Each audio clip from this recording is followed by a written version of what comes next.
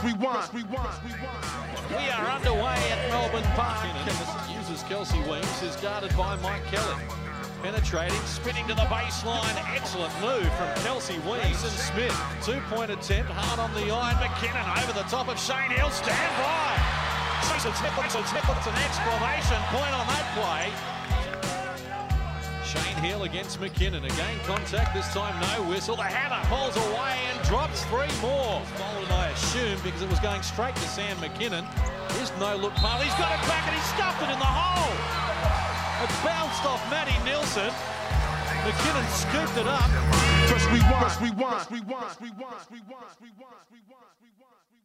Hello, everybody, and welcome. It is NBL Rewind. Cam Luke, Liam Santa Maria. Our very special guest is ready to go. Liam, hello to you. And this is one, both being Melburnians as we are, that I think fair to say we've been looking forward to. For sure. Slam and Sam. About time we had him on the show. It is, and he does, George. Sam McKinnon through everything. Obviously, Magic, Townsville, Razorbacks, Australia, the Bullets. So much to get into. Hello to you. Yeah, thanks, guys. Thanks for having me on the show. Not missing Melbourne at the moment, but it was awesome growing up in Melbourne, playing professional basketball and having the support, big crowds, and lots of fond memories. All right, we'll get to what it all meant to be sort of plucked from that junior age straight into the big time with your team in your backyard. But this game, you played Sydney Kings, you're playing for the Magic, your first ever triple-double. I know you've watched it. People around the country have watched it. If you haven't, Twitch, NBL TV, Facebook, Instagram, Twitter, however you do it. What's the one thing that sticks out for you? Nothing to do with the game. It was the pre-game. So the Magic were pretty creative back in the day. It must have been a healthy budget, but they actually did a little bit of a recognition to some old players who were championship players. And wouldn't you know, Andre Lamanis was the first one that walked out in his singlet, just waving to the crowd with cheerleaders, arm in arm. So, Dre, Bill Palmer, Warren Pink. Yeah, so some ex-greats. And first time I've seen Lamanis in a playing uniform, but I don't think he played very much. Did you screenshot that? Has that made its way around the... It's about to. It's about to go to all my social followers. Now, some WhatsApp groups, so I'll share it to the group later today. Now, of course, being the GM now, being creative in NBL 21, is this how you think Dre should maybe come out to games to coach next year, hand in hand with cheerleaders and waving to the crowd in a playing jersey? It could work. Dre's got to change up his style and be a bit more out there. So we'll see. Maybe he might coach in his short shorts and a singlet one game for Heritage Round. Could be a good idea. I love that idea. Sam, this is what it is on NBL Rewind. It's a stroll down memory lane. So I don't know if you've spent much time kind of reflecting on your career and all the twists and turns, but we're going to do that over the next little bit here. Let's start with the Magic. This night, this game, obviously, with a 1998 team that ended up losing the grand final. But what are the overriding thoughts and feelings and emotions when you go back and watch footage of you within that Magic program? I think I was just young and trying to figure it all out. Like, we were, as far as a team and a culture, it's the best culture I've been involved in basketball. And that's all to do with Gorge and people who he puts you around. And I've fought that my whole career, trying to get, why isn't Townsville like this? Why isn't Razorback? Why the why? And look back on it now, and I just watched some footage, and we're pretty talented. We had a lot of good young people, and if I look at the game, we're going to talk about Chris and Clint McDaniel sitting on the bench. We go 6'6" and above, and we're long and athletic and just pounded inside, and clearly if someone got hot from outside, it was nice. But very talented, some good old veteran leadership on that group as well. Unfortunately, we probably came up short, 97 and 98, and I know I decided to move on after this over the next season. But yeah, it's a lot of fond memories, but yeah, very, very talented. Maybe I should have shot the ball a bit more. That's what comes to mind a little bit, that you should have been a little bit more aggressive. Yeah, I think looking back now, I was probably a bit too unselfish, but that's just who I was. I enjoyed being part of a good team and good culture, and I love winning, and I was happy to get a rebound or play defense and That's what made me who I am today. Like I look at the keyway and the stretch of the floor, different errors, whatnot. But yeah, I was pretty aggressive trying to get offensive rebounds, and that was sort of part of our thing for second chance points and slash into the basket off post feeds. I look at that now and just, come on, young fella, cut, move. But they run stands for space, so the game's definitely different. But you just got to pick your times to get involved, because not everyone can have the ball in their hand, and I think that's what I did well, is get involved without the ball in my hand. Let's go back to the start, because it's incredibly talented junior. I'm assuming you had a lot of NBL clubs after you. Yeah, so I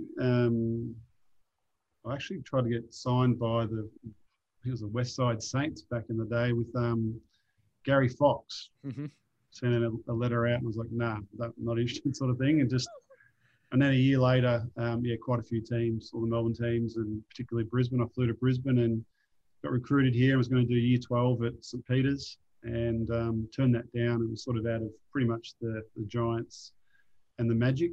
And I chose to play for the Magic as a Gorgon, and just the whole sense and I guess the sell, so to speak, and the development he put into. So that was a good decision.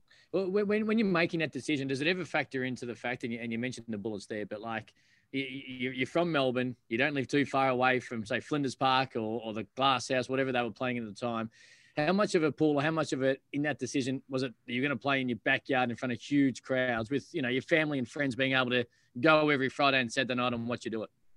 Yeah, that was big for me, like family and just sort of being in the hometown and being comfortable. I was probably a bit too scared to travel, and it wasn't until like that my first year that a fair few college opportunities came my way as well. But because I was professional, I was pretty comfortable in Melbourne, and it was a pretty easy decision to play in front of 15,000 people. My first game I think was against the Bullets, and might have been a Wednesday night, and it was 8,000, and the local derby's 15,000, Giants Kings was 12,000. So we were the shit. We were pretty good back in the day, and got a lot of publicity, and the product was really good too. Liam will know your stats. So do you remember your first game and what you did? Or if not, Liam can help you out. Jeez, I think my first score was a free throw, believe it or not. It wasn't in your first game, though, Sam. Told you to have it. 0 points, 5 fouls, I think, on debut. Really? Was it that bad? All right. Was that against Brisbane or not? I'm not sure. The stat man would know. Mate, five of those fouls were mistakes, mate. They were just guessing by the referee. Preseason game. Stat man, you're wrong, mate. Sorry, you're wrong. Well, can't be right. While let's talk about stats. Because you were a stat sheet stuffer. We're highlighting this game because it was your first triple-double, second all-time in triple-doubles in the NBL behind Rob Rose. Obviously, the most of any Australian-born player in the NBL. What did you think about stats at any point during your career? Did you enjoy getting triple-doubles or stuff in the stat sheet? Did you look at the box score after games? What was your mentality about stats during your career? I just what I did really. Like I could rebound, and for me, get myself involved in the game was grabbing a defensive rebound, bringing it up the floor. In halftime, you end up passing someone who shoots it because it's a good play, and that was just my natural game. So the stats came out of that. In the half court, I wouldn't say offense ran through me, but maybe just because of my athletic ability, I could draw a double team, and I had half a brain, so I could make a decent pass. But no, I think just the way I played, really. I remember there's definitely some games when you're aware that you're close to triple-double, and I know Pat Reedy never lives it down, but in Townsville, I was going for a triple-double, and they put me back on to get it, I think, and drew up a play, and I'll draw the double team and just pass it, and Pat had just a bunny layup, like literally a finger roll, and he went into the front and the bottom of the rim. I was like, so he's apologised for that so many times and bought me beers, but there was times definitely when you're aware you're close. So that's always a bit of a fun, and you see that these days. You were talking before about how the Magic is the best culture you've ever been a part of within basketball. You're obviously a part of trying to build the same thing right there in Brisbane. What made it so good? How would you define it? What were the key elements of that culture that made it so good? I think, Brian, it's the care.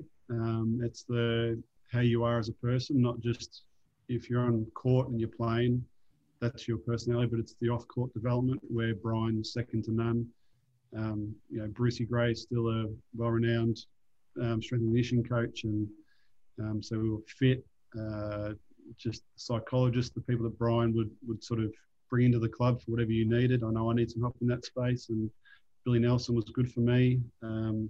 Just anything, that's what Brian did, and going to Townsville, that's what Stacks tried to implement a bit of that. It just takes time, and because Brian was in the community in Melbourne, he knew a lot of people, well connected, so just very fortunate, and just bits and pieces that I picked up along the way.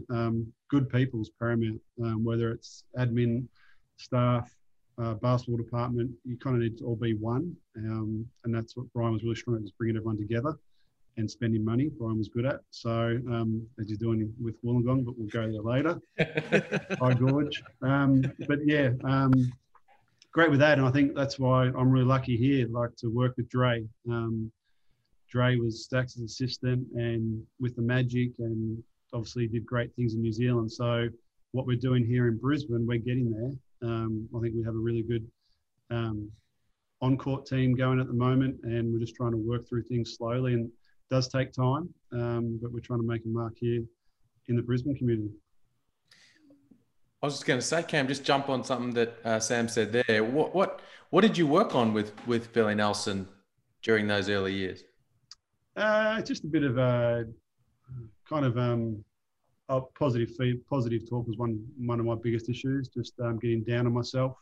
But like team, I was pretty close with Daniel Kowalski for a bit. So just other athletes going through certain things, and just your own personal thoughts and just battling those. So they were big for me. I was always told how good I was as a junior and as a professional, but the NBA talk, things like that, definitely did affect me at times, and let the pressure probably get to me. And so that was stuff that Billy helped me with.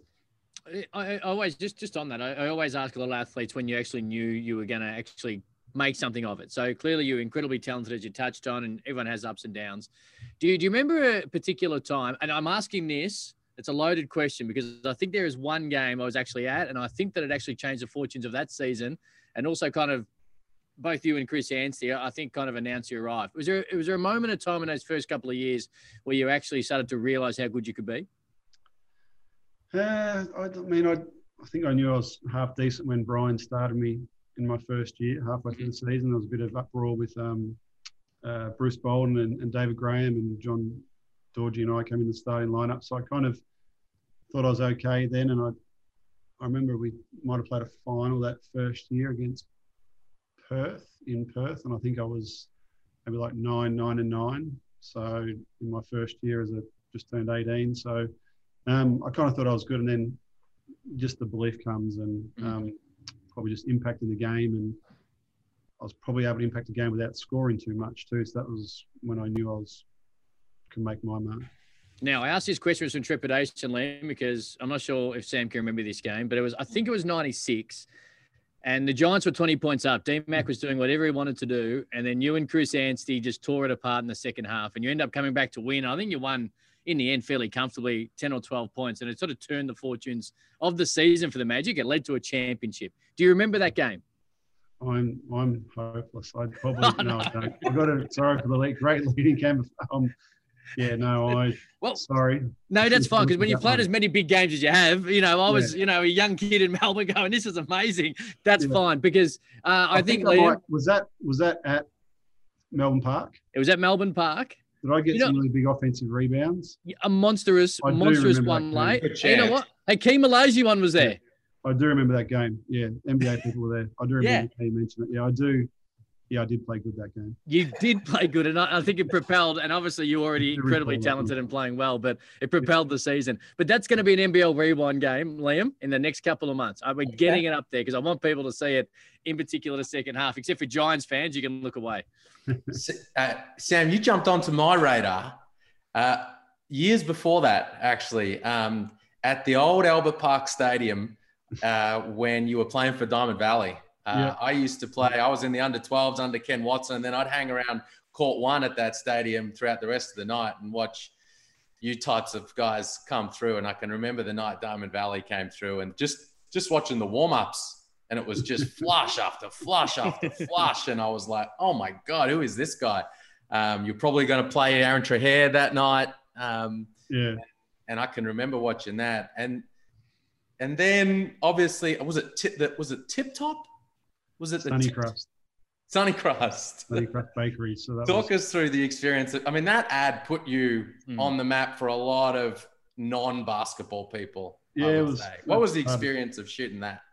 Yeah, it was a studio in the back of Albert Park and green screens and all that sort of stuff, and jumping all day. And I guess I look back, I was very fortunate to have a few endorsements for basketball and flying through crowds and things like that. So that was a very unique experience at that time, filming that and sort of putting myself out there. And not the most confident person, you'd say. My ability was probably good, but my confidence in just speaking and publicly and whatnot, I was good around my friends and whatnot, but just put me out in that sphere where I had to sort of present myself a little bit better, I guess you could say. And that's the part that Brian helps you with off the court. So, yeah, great experience, lots of free bread. The guys love me. I'd get a tray of bread delivered every training session, and the boys would take it all home, and anyone would come to training and pick up that. We had that, big M's.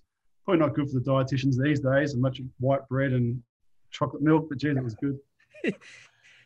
96, you win a championship, and we're going to touch on obviously near misses, both because of games you played in grand finals and ones you did miss through injury. And there was a number of years between that championship in 96 and your next one.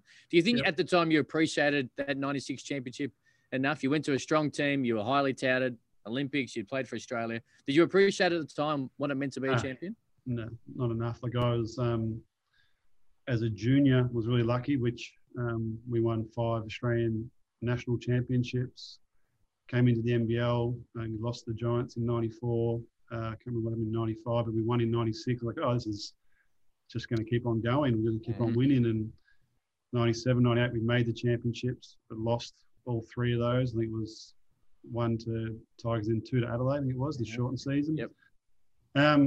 And then I think just that's where I just started to question my own development, where I was at, and with Brian and Stacks got the job in Townsville and decided to move on there. And just because I thought I wasn't improving as an individual, was just thought Stacks could help with that. And things were going along really well there with my own personal development, 2000 Olympics, and came back after that, got injured, and missed the grand final match there against Wollongong. So yeah, just sort of, that's when I started to realise this is really hard to get back to a championship and win one. For injury, for me personally, injury and just not performing. So I always wanted to get back to that level and try to win another championship. It took me 10, 11 years. And just on that as well, in that time frame, you, of course, 23 and under, World Championship that you won in your own backyard as well. So that was intertwined. So that winning continued after the 96 championship into 97. And of course, Chris Yancey and Stacker, of course, a huge part of that as well. So you went, a 5-year period, and then you throw juniors in that essentially, I'm not saying it was easy, but from the outside, it just looked like everything you touched was gold. Yeah, even like those Australian junior teams you talk about, I forgot about that one, but that's a super talented team. Look back with Nielsen, Anstey, Dwighty, the Trahair is the best junior player ever, I think, in the world. If you walked into Greece and spoke to a 45-year-old bloke, he would know who Aaron Trahair is, type thing. It was big back then. But yeah, just like good people, fortunate, like you get your strong age groups come through in juniors and propelled me through to professionally, was doing well and part of winning groups. So yeah, just sort of, for me, post 2000, bit of a roller coaster. Just on that, and I know that you don't remember every single moment, but I'm guessing you remember that 10 seconds against Argentina. You mentioned Aaron Trahair. Is that the most exciting 10 seconds of your career, the stop into the Trahair 3 and then the pylon? Yeah, look, we just know how good Aaron was. Like Liam mentioned then about juniors, Diamond Valley versus Tigers. I was like, who's this kid? Far out. He's awesome. And Albert Schweitzer tournaments, we'd always seen Aaron do amazing things. And he's very laconic and late and whatever you want to say about Azza. But geez, he could he had some big ones and was willing to take the shot. So yeah, that was unbelievable, and could see how hard we celebrated and how pumped we were for each other. Mm-hmm. You mentioned the move to Townsville, and you know what you were feeling at the time. Looking back, was it the right move? I think it was for me at that stage, just because I think Stacks was great at developing people and the training plan he had in place. Yeah, look, who knows if I hadn't got injured, if I would have stayed or not. I did try to come back, I think, to the Titans at that stage after Townsville. Little known fact, I just tried to come back for half their money and whatnot, and but just I think they fell over or whatever happened there. But Townsville was great. Like I got to be around, well, Rob Rose firstly, and just see what type of competitor and what drove him. And then with Stacks bringing in Mike Kelly and Pat Reedy, all those guys that he brought in, the development of Goody, a few of the young kids, Brad Davidson, that was a really good group as well. So like the first year in Townsville, I definitely questioned. I was like, what did I do? What am I doing? Like Simon was a different person back then. He'd freely admit that, and just trying to get everyone on one page was like, oh my God, crazy. And probably me being the big shot young kid coming into, things didn't go great the first year, but after that it picked up, and yeah, that was good. Unfortunately, just the injury happened there, and kind of had to deal with that the rest of my career. So the injury you're talking about, was it a bone bruise, a knee injury? Yep. Late in the 2001 season. These are some of the most fun parts for Cam and I on NBL Rewind. The what if moments, the big what if moments in NBL history. What happens that season, and perhaps beyond the repercussions? What happens if you don't get injured late in that season? Oh, look, I don't want to take anything away from Wollongong, but I think it would be a different scenario if I was out there. Just the way I was playing pretty good, and it was the trainings, like what happens when you play in a World Championships or an Olympics, whatever it is. You come back from those things and you play at a different level. All the guys are lucky enough to represent their country. You just feel that, and I was definitely feeling that, and just unfortunately I just jumped in the air and landed and hyperextended my knee and had a bone bruise, and it was there on the first scan, and I had a little surgery to get rid of a cyst which was on my ACL, and unfortunately it was a red herring, and told to run around again in 10 days, and did that for a month, and next minute I needed what they call a chondroplasty, and that's sort of where it just all went sort of pear-shaped. So so that's unfortunately just a bit of if I'd taken 6 weeks off and rested it, maybe it would have been different. You mentioned about personal development and development as a basketballer, but like handling, and we're going to get to Razorbacks when it comes to grand finals and being injured as well. But like, how do you personally, how did you grow, or did you personally develop by being on the sidelines, being a part of that team, but not being on court when they're there for what would have been their only NBL championship? How did you handle it personally, and did you grow from it?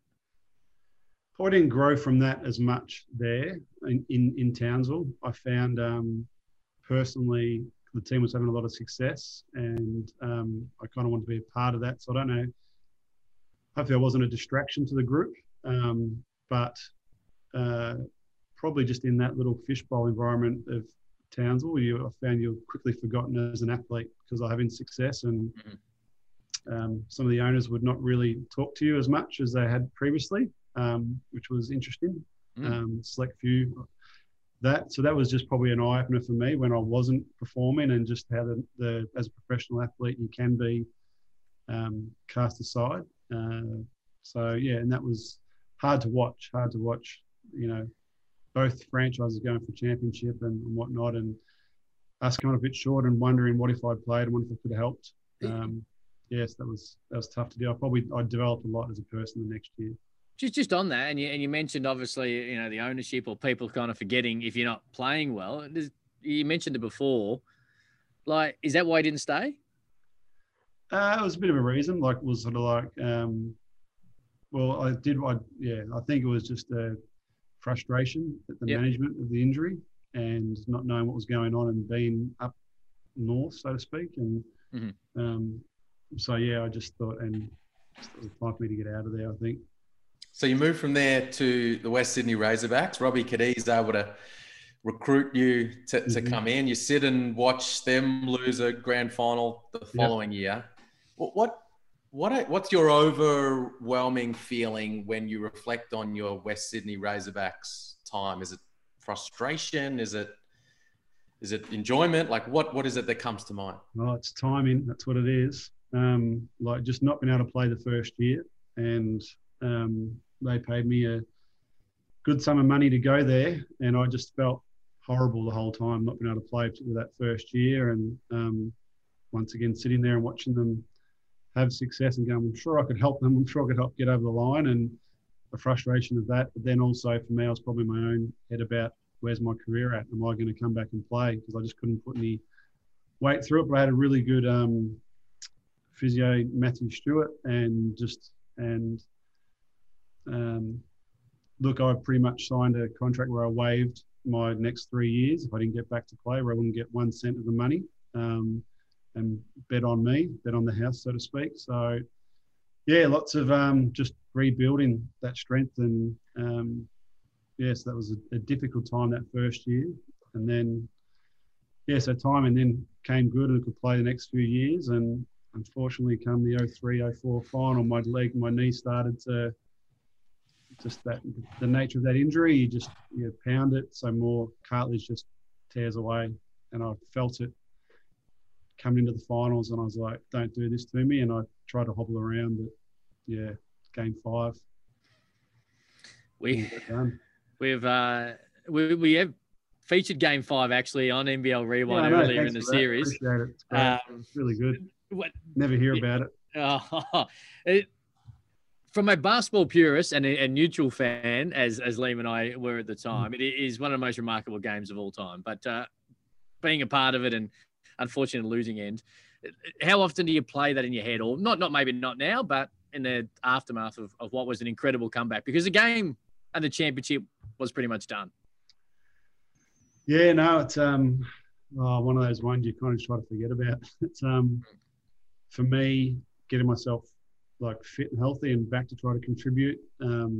Unfortunately, just personally, the stuff we were all Australian, which would have been pretty amazing if we got that done. I think Scotty was injured, McGregor was injured too. Brad Williams came in for him. And then just watching CJ, Ebiara. So, Jason, they all deserved it. Good series, ebbed and flowed a bit. Lots of talented guys out there. The Sydney Showdown had to be a winner, wasn't us. Yeah. So that one hurt. You speak about Ebby, you speak about CJ Bruton, you speak about Jason Smith, and you work with Stool and you've got close relationships with others. How many times do they bring it up in the aftermath of it? Even maybe to this day, do they ever just every now and then randomly say, "Remember that last quarter"? CJ doesn't say anything. Okay. But, it's Ebby will say stuff and post stuff on social media and whatnot, and but it's part of basketball folklore now. It's part of the chapter of Australian basketball, and it didn't happen. So, but it's all good banter. We all respect each other, and it's part of the battle. Did you guys? What happened? Did you think you had it won? I don't think we ever thought we had it won. I look back on it now, and I know for me personally, I was just trying to get there to contribute because I couldn't put any weight through my knee. Right. So I couldn't sort of stop, and it's weird, the injury. It's frustrating. So I knew I was on borrowed time, what I could do, and probably the anxiety came through to not performing how I would have liked to personally. We all probably look back on it, and you watch game tape. Why'd I turn that over? I'm an inbound. It happens. Well, I'll tell you what we'll do. Let's fire this up. Let's talk Brisbane because they're a hell of a lot better in the Bullets. Times. Let's talk 2007. Yes. Made the move to Brisbane, and under Joe Wright, things start rocking and rolling. And you have, the team, of course, one of the greatest of all time, 21 wins in a row at one point. But you have one of the greatest individual seasons in NBL history. League MVP, Grand Final MVP, Defensive Player of the Year. You were only the second person ever to do that. Leroy did it in 87. Your good mate, Chris, went and did it straight away the year after. Yeah. But talk us through that 06-07 season with the Bullets from a team perspective, but also from after a decade of kind of frustration for you in the NBL after winning the title and the World Championships and everything, but then missed opportunities and injuries. You're just out there playing amazing. What was that season like for you? I guess it was probably getting back in the Australian team for me in 06 and feeling part of that. Like that was, for me, that was the thing that hurt for me, missing so much time in that next generation when Drewy, Vlahoff, Breaky, all those guys retired. So getting back in that Australian group and having an off season and then leading into the 06-07 season, the right people around the team, around the group. It was fun. That's what it was. It was a lot of fun. And as an athlete, when your mind and your body comes together, that's when things roll.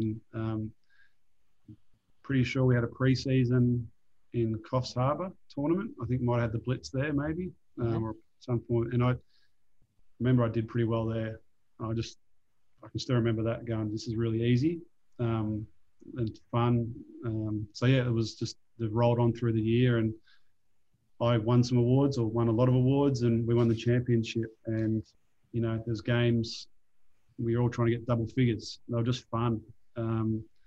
Players competed. The trainings were great. We had a bit of a G unit, the grey unit, which was led by Mick Hill. So our trainings were really competitive and like a game. So that really put us in a good position to prepare every week. And if you have that, that's amazing. Just a correction. You didn't win some awards, mate. You won every award. Yeah, maybe every award. Come on. I won every award. So, Did you feel unstoppable that season? Yeah, we did. Yeah. No, not we. Yeah. Well, I did. I felt, as I said, from the pre-season, I just felt like no one could guard me or stay with me, or I could impact the game wherever I needed to. So apart from Catalini's 50 that he scored on us, I got Defensive Player of the Year. Anyway, I won't talk about that. No, he spoke about that when he joined us, actually. So we got that as well. Dusty Reichert let him have 25 in the first quarter, and I had to guard him. And he was shooting it into the sea. So anyway, but that happened. Did you have to guard Hoagie at practice? Yeah, I did that. Yeah, like we all, because whether it was Dusty or me, but that was part of that group, was so interchangeable. We could guard from it was good who's good at guarding bigs is CJ.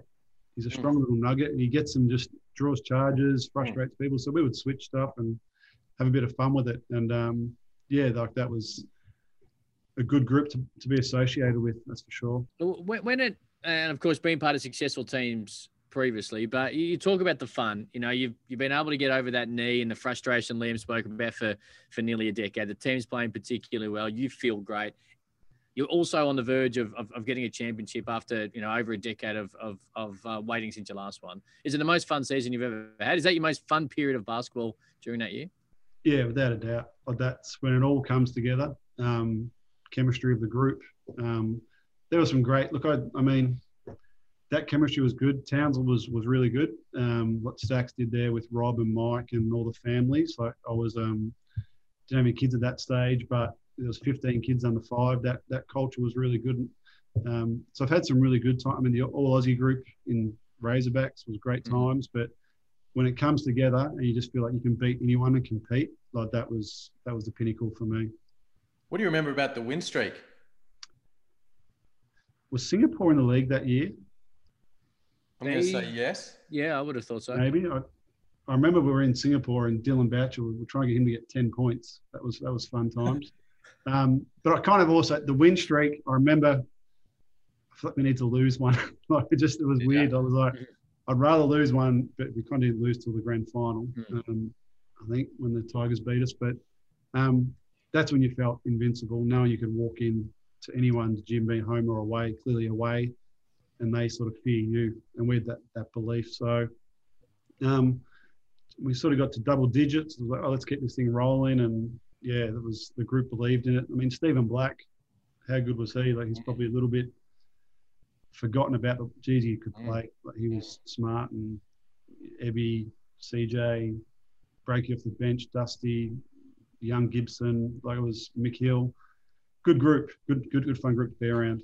Jeff Van Groningen says that Dylan Boucher was the key piece to that puzzle. Do you agree with that? No, I forgot about him, so I didn't mention him. He's a Kiwi, so he means nothing. Nah, Dylan, that was the sign-in. I do recall my first year. The first year at Brisbane was a bit unique. And then when Jeff signed Dylan, I remember saying to him, now you understand it. Like that's what you need. Mm-hmm. Good team people. So, yeah, Dylan was great, clearly. Well, what was the feeling for you personally? So the siren goes, you got another championship. Is it relief because you've been chasing one for so long? Is it the more appreciation, as you touched on earlier? Do you remember the overriding emotions when finally the buzzer went? Thank F for that. Just relief. Yep. I think, just to exercise some demons, because we all like to win. We'd all love to win, and I have to look back at it and go, well, I was lucky enough to be in successful teams. We may not have always won. We'd all like to win 7 out of 7, but that's not my record, unfortunately. So I really appreciated that win. So much more, given it was an 11-year span. When you look just on that, just want the names you mentioned before, Liam, you go back and look at the 1 to 12. You talk about practice. I'd almost, without having it 100% in front of me, every single player on that team at some point started in the NBL at some other time in their career, which really shows you the depth of that Brisbane Bullets team and why they were so damn good. Yeah, they definitely, look, everyone in their own right has has done well. Even Mick Hill may have started for Canberra back in the day. I think he might have. Even. Shout out to Mick Hill. Yeah. Talk us through what championship celebrations are like when they're funded by ABC Learning Centres. When you get to go on a plane to Vegas and spend a few nights there, it's amazing. And even during that season, flying chartered planes like straight after games and things like that. So I know people in Brisbane have got their issues with Eddie, but as far as the Bullets and what he did for our group, gave me some of the best memories. So, very unique. It'll never happen. I don't know if it'll ever happen again in the NBL, potentially. We're all pretty tight. So it was even better to get to celebrate that and just, have a few drinks and actually sit down and talk about the win streak, talk about funny moments of the season. Well, that's when you know you've had a good year. You move back down to Melbourne. You team up with Chris. And, good times, good, strong teams. And then for the third time, you find yourself sitting and watching a grand final series because you're injured. Could you believe that it had happened again? Oh, look, I was ready to retire then. That was blood clots then. I was ready to give it away. I was sort of done. And really the only reason I played again the next year was because my kids, because my son, just wanted a chance to play in front of them. I knew my knees were not what they needed to be, having blood clots, things like that. It was just like, geez, what have I done? So I ran over someone's dog. But it was a chance to sort of finish off my career in Melbourne because I'd signed a 3-year deal for the Bullets and then they folded. I thought, 2 more years and then the blood clots happened. I was like, recurrence of that and play with Chris in Melbourne thought would have been ideal, but sat there and watched another one, and then the following year was all a bit of a transition for me. How often could you train? Like Leighton, you mentioned your knees and how stuff they were. Like, how often could you train during the week? I train every day. Okay, you still, yep. Yeah, ideally it wasn't good for me. Mm-hmm. Talk about load management and what I was dealing with. That wouldn't be ideal to do that. With sort of Seamus exiting the Tigers as well, there were some resources that were not there. Just ability to do rehab, and I think Rob Donatus, I think I started sort of seeing him locally. I think he might be the physio, or was a physio for a while. So just wasn't exactly a high performance team at that stage. For whatever, Seamus was brilliant for the Tigers, and he was on his way out. I know I was on my way out. I look back on that. I got a chance to live in Melbourne, play there, and then it was definitely time for me to retire. Back to the kind of earlier years, you mentioned earlier the NBA talk, and you spoke about it as it was alluding to it being a bit of a burden at times, sort of psychologically. Were there any ever serious NBA offers? You know, like we saw all those guys getting drafted, right? Like Paul Rogers and CJ and whatnot. And we were thinking, I can remember all of us in the general public around that time thinking about that team, like thinking about you and about the landlord. Yeah. Were there any times where an NBA team seriously knocked on the door? Not for me, no. Just camps and trials. So nothing for me. I think just because I didn't shoot for three early enough in my career, and that's part of the reason why I left the Magic, just to develop that side of it. But not for me. No, just camp invites. I thought when I trialled there in 06, I did a camp there, or end of 06, 07. I thought I did well at some of those camps. I thought Toronto, I did really well. And Cleveland, I did okay. But I mean, it is what it's just wasn't the right timing. And I wasn't good enough for the NBA at that stage. So yeah, just that was always probably the younger years was a bit of a burden and the pressure, like because Chris had been drafted, Dwight had been offered a 3-year deal. Like people are talking about me, I'm like, well, I can't control it. I can just do what I can do, and nothing was coming my way just probably because I didn't shoot the three. And if you look back then, they would probably choose a raw athlete over an international player. Whereas now I think the focus is on a bit more about team and culture, and maybe from that 10 to 15 roster spot, have decent human beings who are not going to take up a lot of airspace. And that's definitely changed. I mean, the Spurs led the way in that, and hopefully that's what's going to put our next breed of Aussies coming through is that, and we'll just keep on filling those spots and get a chance like Joey Ingles, like to wait that long and do so well. It's awesome. There'll be plenty more guys like that who are Australian. So given that experience, do you feel well placed to help Will Magnay through that type of situation right now? Yeah, I do. I do feel pretty comfortable in it, just with what he's dealing with right now. The unknown and the uncertainty and what offers to take, and just what he needs to do as well. And just mentally, just that's all white noise at the moment. You can't control that. What we can control is your day-to-day, and working on the three-point shot and coaching him in the QBL was like, do whatever you want to do. You're not going to post up. You can get it off the board. You can drive it down, turn it over. I do not care. You're going to just do that stuff. And I want you to shoot. Like he'd shot 10 threes in the first 10 games or something like that. Not enough. Start shooting 3-ball. And just empowering and giving guys confidence. I feel really comfortable in that space.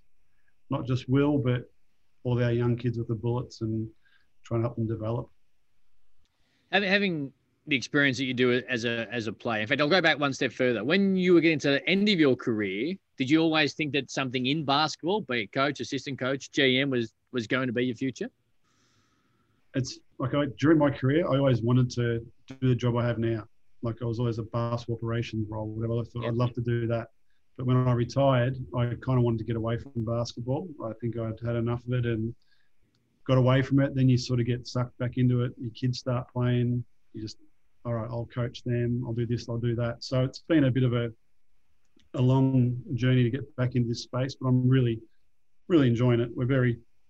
I'm very fortunate that I've, basketball, what it's given me, and I really enjoy being back involved on the professional level, and being able to impact our next generation of kids coming through and try and develop, the Jason Cadiz and Nathan Sobey. Hopefully you'll see different Nathan Sobey this year. And so it's, for me, being back in this position, I'm very lucky. Because as I was going to say, sorry, Liam, just on that, it just seems to be like the words you just said about Will Magnay, Sobey, Cadee, you got these young Australians underneath you, and all the experiences, all the ups, all the downs you've dealt with in their exact situation and what they're trying to achieve. It just seems like it just fits so perfectly with the role you have in setting up and running the franchise, but also that one-on-one open door policy, I assume, to be able to say to these guys, this is what I did. It worked or it didn't work, and to guide them into what they want to achieve. Yeah, I hope so. And it's just also winning their trust over, like winning the trust of the players to feel comfortable to talk to me about their own personal struggles, or I'm doing this well, what can I do this bit better? But we're we've got Dre, obviously CJ, sometimes with CJ, you don't know what he's trying to tell you, but yeah, he dumbs it down eventually and you work out what he's saying. But so we stir CJ about that. But Greg Vanderjack coming on to staff as well. So we've got a good coaching staff, and it's an open door policy for us. And my experience personally, myself, I think I can definitely help. So are you off the floor now on the day-to-day? I am, but I'm also, yeah, I am. I'm not on the court, but just around the court, trying to just like to jump in every now and again when I can, just because I think that's a really important part, not just to go straight to administration. My skill set's still on court. I can help with bits and pieces and just talk to players and ask me how training was, why you did that, and just generally have a talk. So that's what I can.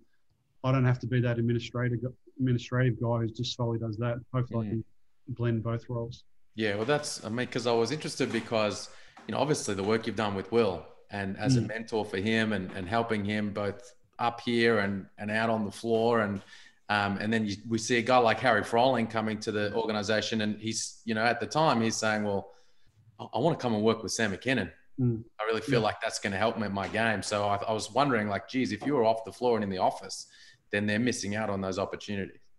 Yeah, look, with Harry, that is one. That one was on me. I know the family quite well. But it's environment for Harry. For me, it was just a real simple thing, really, really simple. Like he's a good kid with a bit of an edge, and he just needs to learn to manage that edge. It's that simple. It's not eat as much, which I can say that about Harry because I know him quite well. But he's doing an amazing job. Like I'm sure if you've seen him, some of the QSL highlights, that's a different league, right? But just his body shape and size and his IQ's off the charts. Like he's a really smart basketball player, and he's going to do some big things this year already. Like him, Hodgie, Will, young Tyrell. I really like that Aussie front court. And then the one big piece is the import. So I really like what our group can potentially do. Well, Kiwi is not going to enjoy you claiming Tyrell just quietly. But, it's just on that. I was just going to say, you've been a part of a successful All-Australian lineup at the Razorbacks and nearly went all the way. Like, did it cross your mind to try and go All-Australian? It has crossed my mind. It has. Trust me, it's crossed my mind. If I can't say who I'd like to look at.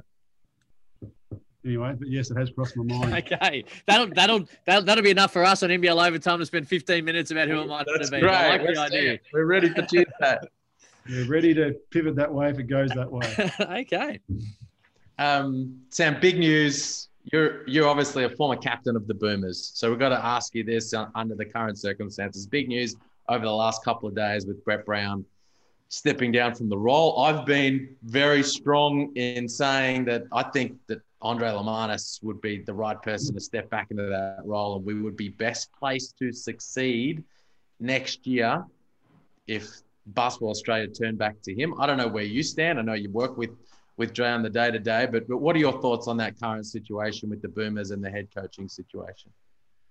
Yeah, it's really unique now, and I know having so many NBA players in the group and particularly trying to get Ben to play and whatnot and commit to that. That's why the NBA influence is really big, having someone in that space. So I think Dre's pretty content to not go back. I don't know if they've made any phone calls to him to sound him out. The obvious one everyone's talking about is Will Weaver.